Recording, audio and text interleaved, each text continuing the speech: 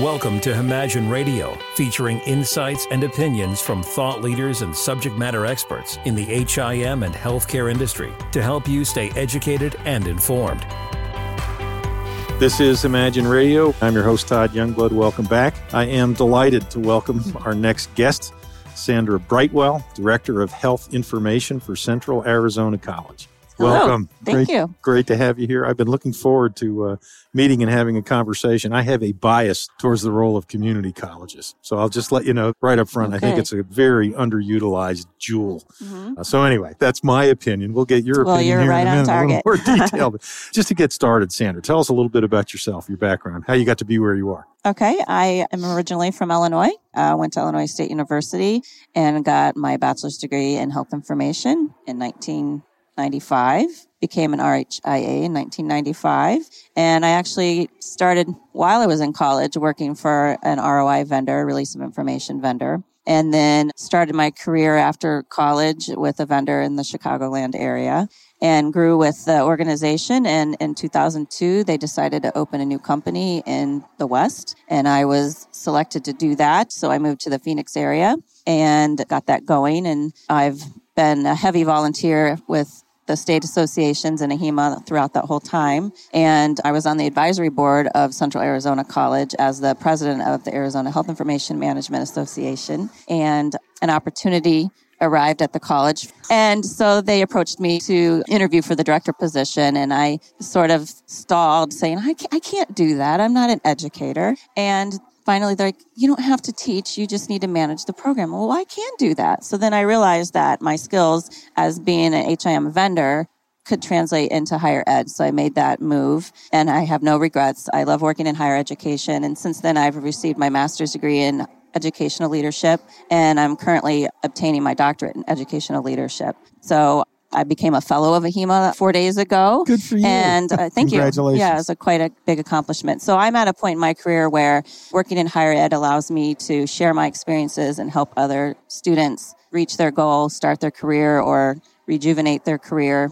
And that's kind of my bag. I live in Tempe, Arizona. I have 2 small boys. Tough duty. And married to a larger boy and, couple dogs, and that's my thing. Oh, gosh. Just to give us a little more context, Sandra, tell us about Central Arizona College. What is its role and what's it all about? Great. Well, in Arizona, there are 2 accredited health information programs at the associate level. Well, there has been 2 for several years. Actually, a 3rd one just was accredited about 3 weeks ago. The uniqueness of Central Arizona College is we're in Pinal County, which is a rural county of Arizona, and we're the only community college in Pinal County. We are an approved Hispanic serving institution, and my program particularly is not only accredited by the HLC, the Higher Learning Commission, but also KHIM as a fully online program. So we reach out to students in our area as well as across the state and even across the country. So Central Arizona College is it's a gem in the middle of nowhere. It literally is in the middle of the desert,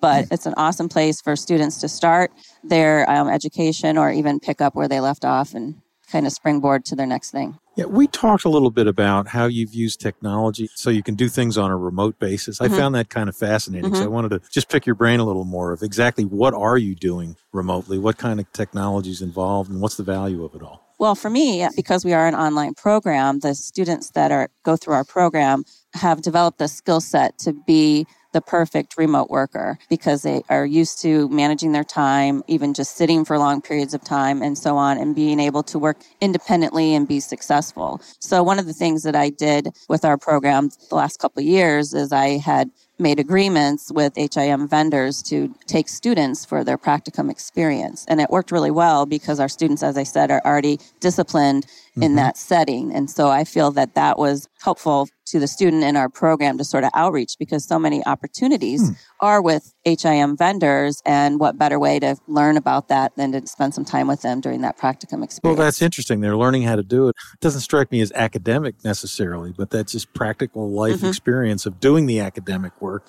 prepares them for the job. Absolutely. I really hadn't thought about it that way. Are most of the folks going through the program, is this in for entry-level positions, or is there more advanced education as well? The crux of it and the gist and what we're there there for is to prepare students for entry-level work. But what I see is the average age of my student is 37 years old. I mean, these are not 19-year-olds coming out of high school. The majority of our student population are folks. They're professionals. Yes, or they're at a point in their life where they're like, hey, I need a change. I want to work in healthcare, so I want to do this. We've had several nurses come through our program that are over the clinical part of it, and they're no longer, whether it be the physical demands of nursing or what have you, they're looking for something different. So our population is quite diverse, actually. And I don't have the exact metrics, but I'm going to say about 85% of my students work full-time in HIM or something related. And so they get to a point where they realize that to continue on, to move up, to gain new opportunities, they need to get some formal education. And in our state, currently, we only have the associate level to offer them. I'm working on changing that. So if I do this